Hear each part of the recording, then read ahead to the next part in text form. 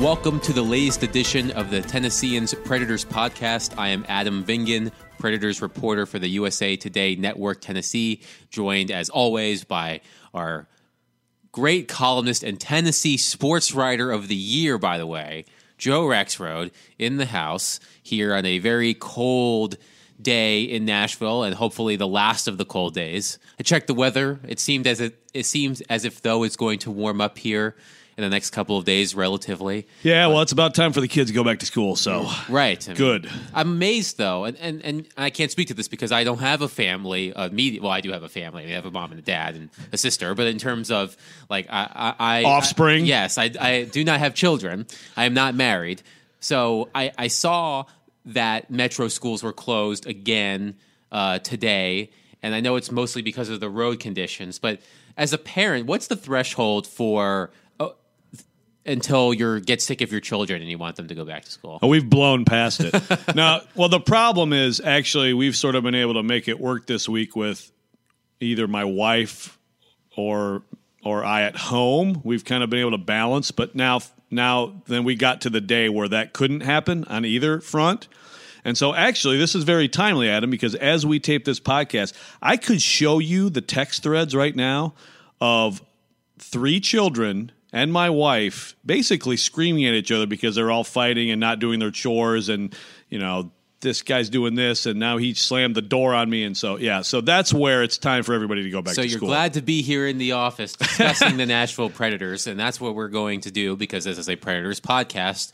It's not a parenting podcast. It's not a parenting podcast. We could make it one. Well, you could. I don't have any knowledge of that. A bad parenting podcast. So let's start with, as we're recording this on Thursday afternoon, the Predators are playing tonight against the Arizona Coyotes, who are the worst team in the National Hockey League, but a team that beat the Predators a couple of weeks ago in Glendale, Arizona. But the last game the Predators played, a very thrilling 1-0 game. Awesome game. Against the Vegas Golden Knights. All 3 games this season against Vegas. The 2 in Nashville, the first one being a shootout victory for the Golden Knights. And then, of course, the 1-0 win on Tuesday at Bridgestone Arena. And even the 3-0 game shutout victory for the Golden Knights in Las Vegas at the beginning of January was also a very exciting game. 2 very good scoreless games, the last 2, even though they ultimately ended up 3-0 and 1-0. But the 2 main goals in the first game were in the second period. In the second game, excuse me, the 3-0 shutout victory were in the second period. And, of course, it took until the third period for either team to break through with a Kevin Fiala game-winning goal in the third period. But very good scoreless games, even though the scoreboard wasn't being set ablaze. A lot of good scoring chances, a very speedy game for both teams. And this was something I wanted to talk to you about, and you seemed intrigued by the idea. I'm wondering if there is a Vegas-Nashville rivalry percolating. I mean, the games have been very intense. They've been very competitive. Vegas got the better of Nashville 2 of the 3 games this season. They don't play again this regular season. They could only meet again in the postseason. And, of course, that's where rivalries are born, or right. in the playoffs. Even though, like, a rivalry, for example, like the St. Louis Blues and the Predators have been Central Division rivals since day one of the Predators organization. But last year was the first time the teams had ever met in the postseason. And that rivalry really ratcheted up after they played those 6 games. So Vegas may see Nashville at some point in the postseason. Both teams look as if they're going to get there, and we're going to play a fun game related to the playoffs later. So the question is, do you think a Vegas-Nashville rivalry is beginning to brew? And do you think that we've seen the makings of it in these 3 games so far that they've played this season? Well, when I think rivalry with the Predators, I mean, it has a long way to go to catch up with the Ducks and what that is as a rivalry. Yes, that, in my opinion, is the rivalry. I think from a fan perspective, it's Blackhawks Predators. I think from a on-ice player-centric perspective, it's Ducks Predators. At no point when those teams don't play, Anaheim and Nashville, do those players just kill each other or look like they want to commit on-ice murder against each other. But as you were saying. Yeah, exactly. So and the Blackhawks comes to mind, and like you said, I think the Blues, what was it, Mike Yeo last year? He's like, well, I think one of our problems was we didn't hate these guys. Yes, not a problem anymore, yes, to paraphrase did say that in him. the playoffs.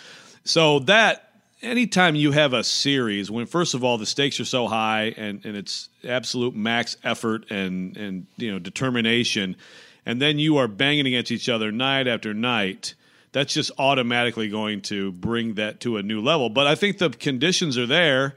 The Golden Knights, I don't think, are going anywhere. I think they're going to be there. This could be, right now, it's a joust for the top seed. I mean, these are two prime contenders for the top seed in the Western Conference. Did you use joust because you were referring to the Golden Knights, or was that just coincidental? That's kind of like when I was doing the Titans podcast last week, and I said something about, this guy really needs to tighten up his game. So Yes. There's probably some Freudian, Yes. issue there, but the James Neal thing makes it a little fun and too. I've enjoyed watching him in these games because we know that James Neal is a solid heel on the ice. He knows He's a good heel. He knows what to do to irk the opposition, and because he kind knows of a jerk, he is kind of a jerk bit. on the ice, but he's a very successful jerk on the ice. Yes, and because he knows the Predators so well, you could see. I remember watching a play. I can't remember at what point of the game it was, but he took a shot, or someone on his team took a shot. UC Saros froze the puck, stoppage of play, and he comes around the net, and it looks like he sticks his arm out a little bit as he's going around the net to give UC a little jab. And you saw Ryan Johansson, who was a line mate of James Neal's, his first season in Nashville. Give him a couple of shoves. P and PK would go at it a little bit. James Neal knows how to twist the knife a little bit. He knows how to get under your skin. That's why he's been so successful, not just as a goal scorer in the NHL. But yes, that certainly adds a different element to it too. Yeah, so I think, hey, listen, I'm all for. Right now, I don't see the intensity or the dislike that you see with other teams. But if we get a playoff series, which I'm all for on various fronts, a Vegas-Nashville playoff series, then I think that has real potential. It does, and we can certainly look at the cities. And the point I made to you on the podcast last week, I think that Nashville fans, because there were a lot of fans there at the game in Las Vegas a couple of weeks ago, they got to see, I think, what it was like for other fans to come to Nashville in terms of getting the experience of what is considered a quote-unquote non-traditional market. So you have that going for you. And I remember talking to James Neal in December before he came to Nashville for the first time and asked him about the similarities between Vegas and Nashville as hockey markets, and he said that it's very, very similar in terms of the location of the rinks.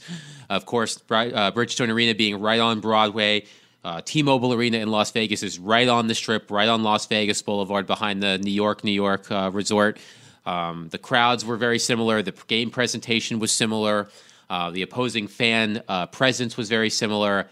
So I think that can also play into it as well. I think that there is a lot of similarities between how Vegas is starting to present itself, and how Nashville has presented itself. Of course, we don't have the luxury of open container laws or endless buffets on Broadway, but we've got pedal taverns. We do have pedal taverns. Think of the little battles we could have with the Las Vegas Review-Journal comparing like Bachelor, Bachelorette, yes, pros and cons. I mean, we could have a lot of fun with this. Yes, we could, and we may see it come April or May. So that's something to keep an eye on. But I want to get to our next topic.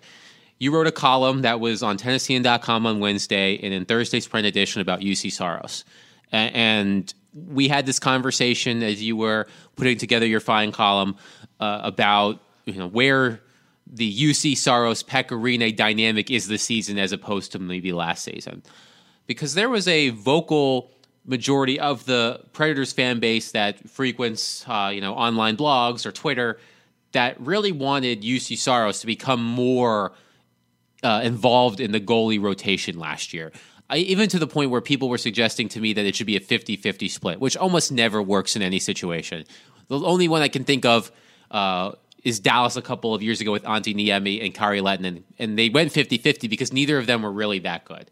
You have to remember that Pekka Rinne is an all-star, and you also have to remember how good he was in the playoffs last year. But that's where UC comes in, because in order for Pekka Rinne to be at his best in the playoffs, you need UC Saros to come in and play as well as he has to give Pekka rest. And I know that when UC Saros got the start against Vegas, There were fans who were wondering why when they just had a week off. And Peter Laviolette explained after the game that UC Saros went to Milwaukee. He played 3 games. He won 2 of them. Had a combined .969 save percentage in those 3 games, if I recall correctly. It was the plan all along because UC was fresh, and you kind of kept that rhythm. Pekka Rinne expected to start against the Coyotes on Thursday, but he's 5-0-3 in his last 9 NHL appearances, and he didn't get one. It's 8. He has a record for 8 of those games because he came in relief. Right. In the Hurricanes game, didn't get the record on that one because Pekka Rinne gave up 4 goals and lost the game, but had a shutout for the rest of the way in that game against Carolina. 5-0-3 with the goals against of around 150, a save percentage around .956, I think it is. 3 shutouts. He's playing really well. So you spoke to him about the experience he had because he did this last year too. He did not have a bye week last year. He went to Milwaukee and played. So you spoke to him. What I found interesting was just you mentioned how much money he made going to Milwaukee and playing versus how much money he could have made by sitting at home in Nashville and not playing. So on your conversation with him, because maybe not all of it got into your column, what was the most enlightening thing about just the experience that he's had going up and down this year and the dynamic between him and Pekka? Yeah, well, you and I talked, and I was actually going to write that column, which was the different dynamic, and I talked to UC and Pekka Rinne about that, but like you said, it may not have been any sort of consideration inside the organization at all. It might have just been laughed at.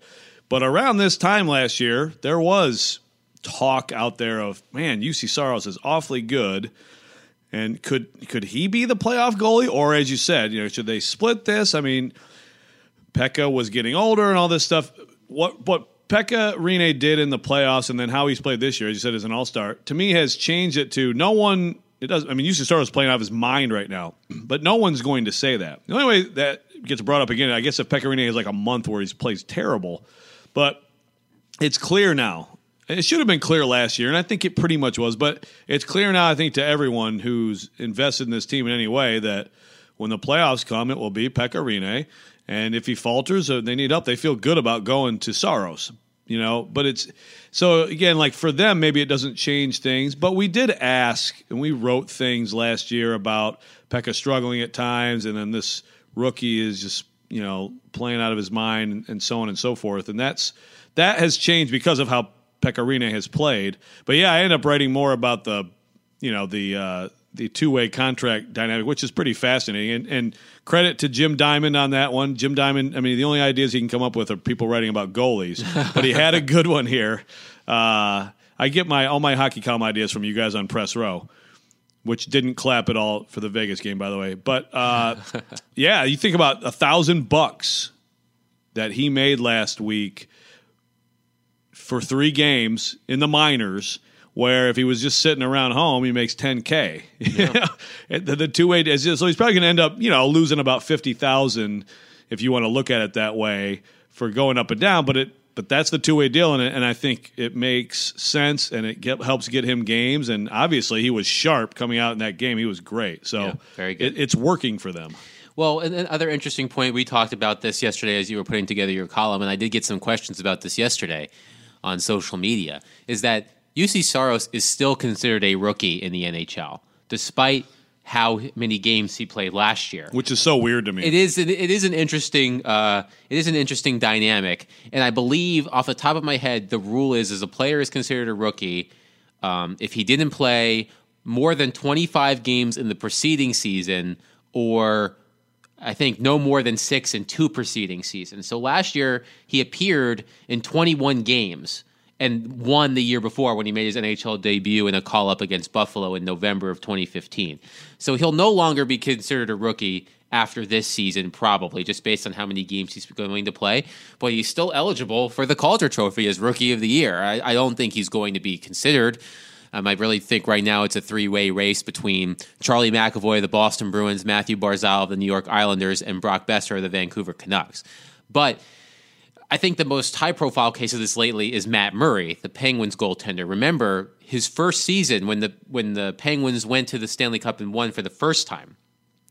He came back and was a rookie again the second season last year when he ultimately won the Stanley Cup again, because postseason games don't count towards games of service. So he hadn't appeared in enough regular season games. So despite winning the Stanley Cup as this precocious youngster, he was still a rookie. He was a sub-rookie. Yes, it was pre-rookie. Yes, so UC Saros still considered a rookie, but based on how many games he's likely to get this year, he will no longer be a rookie after this season. And he will also be paid much better after this season. Yes, he is a restricted free agent, and that's really one of the major decisions, maybe the only major decision they have to make this summer, because they signed all of their depth defensemen a couple of weeks ago: Yannick Weber, Matt Irwin, and Anthony Boteto. Scott Hartnell is an unrestricted free agent. Cody McLeod is an unrestricted free agent. And really, that's kind of it. Like, they don't really have any major decisions to make this summer like they did last year with Arvidsson and Johansson, in the summer before with Philip Forsberg. But there's no decision, right? No, with what? With Saros. No, when you're an RFA, you have very little rights. But I'm saying from the Preds perspective, yes. The question is whether you sign him to a contract similar to what David Poile does with his other young players, long-term deals like Victor Arvidsson's, for example, which is going to be cost-effective, or if you sign into a bridge deal with Pekka Rinne having one more year left and you see where you are with UC Saros and then you make a commitment later. So that's the conversation. One more thing about UC Saros that I'd like to mention. So I saw a statistic yesterday regarding UC Saros that since the NHL began tracking shots in 1955, there have only been 2 rookie goaltenders who have recorded multiple 40-goal shutouts in a season: Bill Ranford of the Boston Bruins and UC Saros, which got me thinking that that's great. It's a great stat. That he's had multiple 40-save shutouts. But also, why are the Predators regularly giving up 40-plus shots with UC Saros in net? And he's faced 40-plus shots 3 times this season, against Edmonton, against Vegas, and against Dallas in early December. Pekka Rinne's faced 40 shots twice this season, and the sample size is much larger. So you wonder, the Predators, could you stand to tighten up a little bit? And Peter Laviolette mentioned... Tighten up, Adam. Yes, tighten up. Peter Laviolette mentioned on Thursday morning that maybe the shot attempts were skewed against the Knights because they had a lot of power play time. But they do seem to give up a lot of shots, so that's just the devil's advocate. He's making these great performances and saving a lot of shots, but maybe the Predators could give him a little bit easier time. Well, but of course for UC, who would never complain about anything, right. He thinks that's good. Goalies always say that. Goalies always say that they prefer to get steady work. I'll take the shots. So we've got one more segment that I want to do quickly. We've talked about the Western Conference standings and how tight they are. I'd like to play a quick game of in or out. We're more than halfway through the season. The playoffs are going to be here sooner than you know. So I'm going to mention a couple of teams that I think are on the playoff bubble, Joe, and I want you to tell me whether or not you think they're ultimately going to make it when the playoffs roll around. So I think some of these teams are safe. For example, I think Winnipeg will make the playoffs. I think the Predators will make the playoffs. I think the Knights will make the playoffs. But there's a lot of other teams out there that are jockeying for position. So I'm going to. You didn't say Blues. Are you worried about Jake Allen over here? I think the Blues have played a lot of games, but they do play well. They're in third place right now in the Central Division. So let's start with a team that's been intriguing me lately.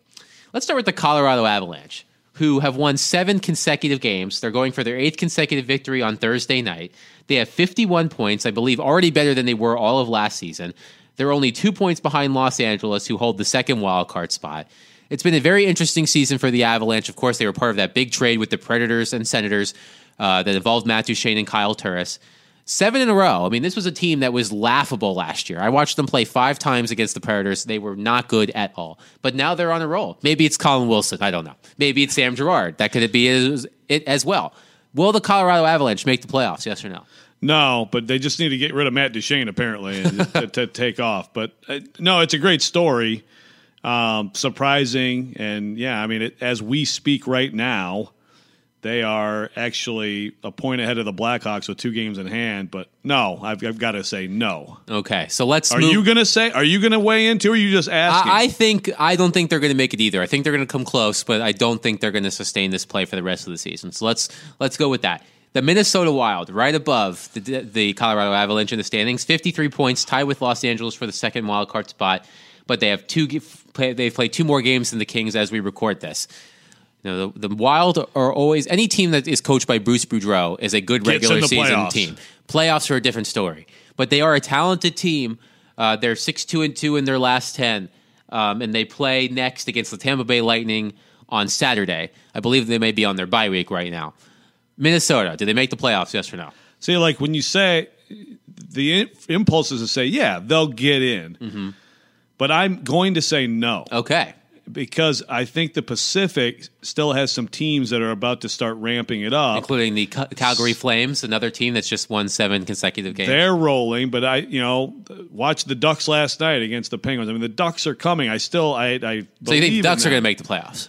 I think the Pacific is going to. Yeah, I do. I think the Duck. We can preview that. Yes, and I'm probably misguided here, but I still feel like the Blackhawks have a run in them. So I'm going to, even with the news from Chicago from our colleague Mark Lazarus that Corey Crawford is suffering from vertigo and may miss the rest of the season. Even with that knowledge, you think they still make the playoffs? Well, I just said they have a run. Okay, so you think they'll make a so you'll say that they'll make a push for it, but you're not committing to whether. I mean, it's hard if you go through the list here. To pick 8 is hard. Yes, it is hard. So I'm going to say no on the Wild. Okay. So we've said no on the Wild, we've said no on the Avalanche, and you said yes on the Ducks. Yes. So we've got and Chicago. I mean, look. Okay, so who are the yeses? We think the Jets, Predators. I think the Blues. Okay. And then it comes down to what do you think of the Stars? On the other side, you think yes for the Knights. I think yes for the Sharks and the Kings and the Ducks. Yes. So now you've got your Flames and you've got your Blackhawks and Wild and Stars, and that's where it's just hard. It is hard because as we're looking at this right now, the 2 wildcard teams are the Dallas Stars with 55 points and the LA Kings with 53. Under the cutoff line, Minnesota has 53, Colorado has 51, Anaheim has 51, Chicago has 50. Then there's the drop-off, Edmonton with 43, Vancouver with 42, and Arizona with 28. I think those 3 teams are done. I think Edmonton, Vancouver, and Arizona are done. And even Edmonton, you're like, I can't. They have too many teams to leap over to make it. 10 points back of the cutoff line right now. So, the question is, it looked like the Central was guaranteed almost to have the 5 teams because up to 5 teams can make it, and the Pacific was just going to get their 3. But right now, it's split 4-4 because you've got Dallas as one and LA as the other. But you've got Minnesota, Colorado, Anaheim, and Chicago on their tail. So, right now as I look at it.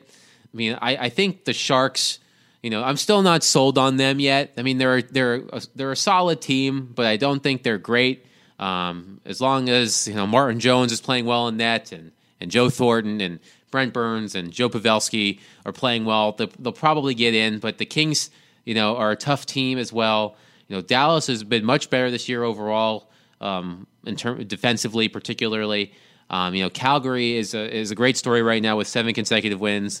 Not sure about them. There are a lot of questions, but I really think the only sure things you have right now, in my opinion, are the Jets, Predators, Blues, and Knights. I think those are the 4 teams that you can say, unless all 4 of them just plummet, in a way that, that is just disastrous. I think they make the playoffs. From there, I think it's open-ended from there. And it's the whole Central Division. I mean, the whole Central Division, you can't rule anyone out. Which is that's notable at this time of year. Right, exactly. The only teams, like I said, the 3 teams that I ruled out are all in the Pacific, Edmonton, Vancouver, and Arizona. So a very tight race, and the Predators are going to have to continue to maintain their pace.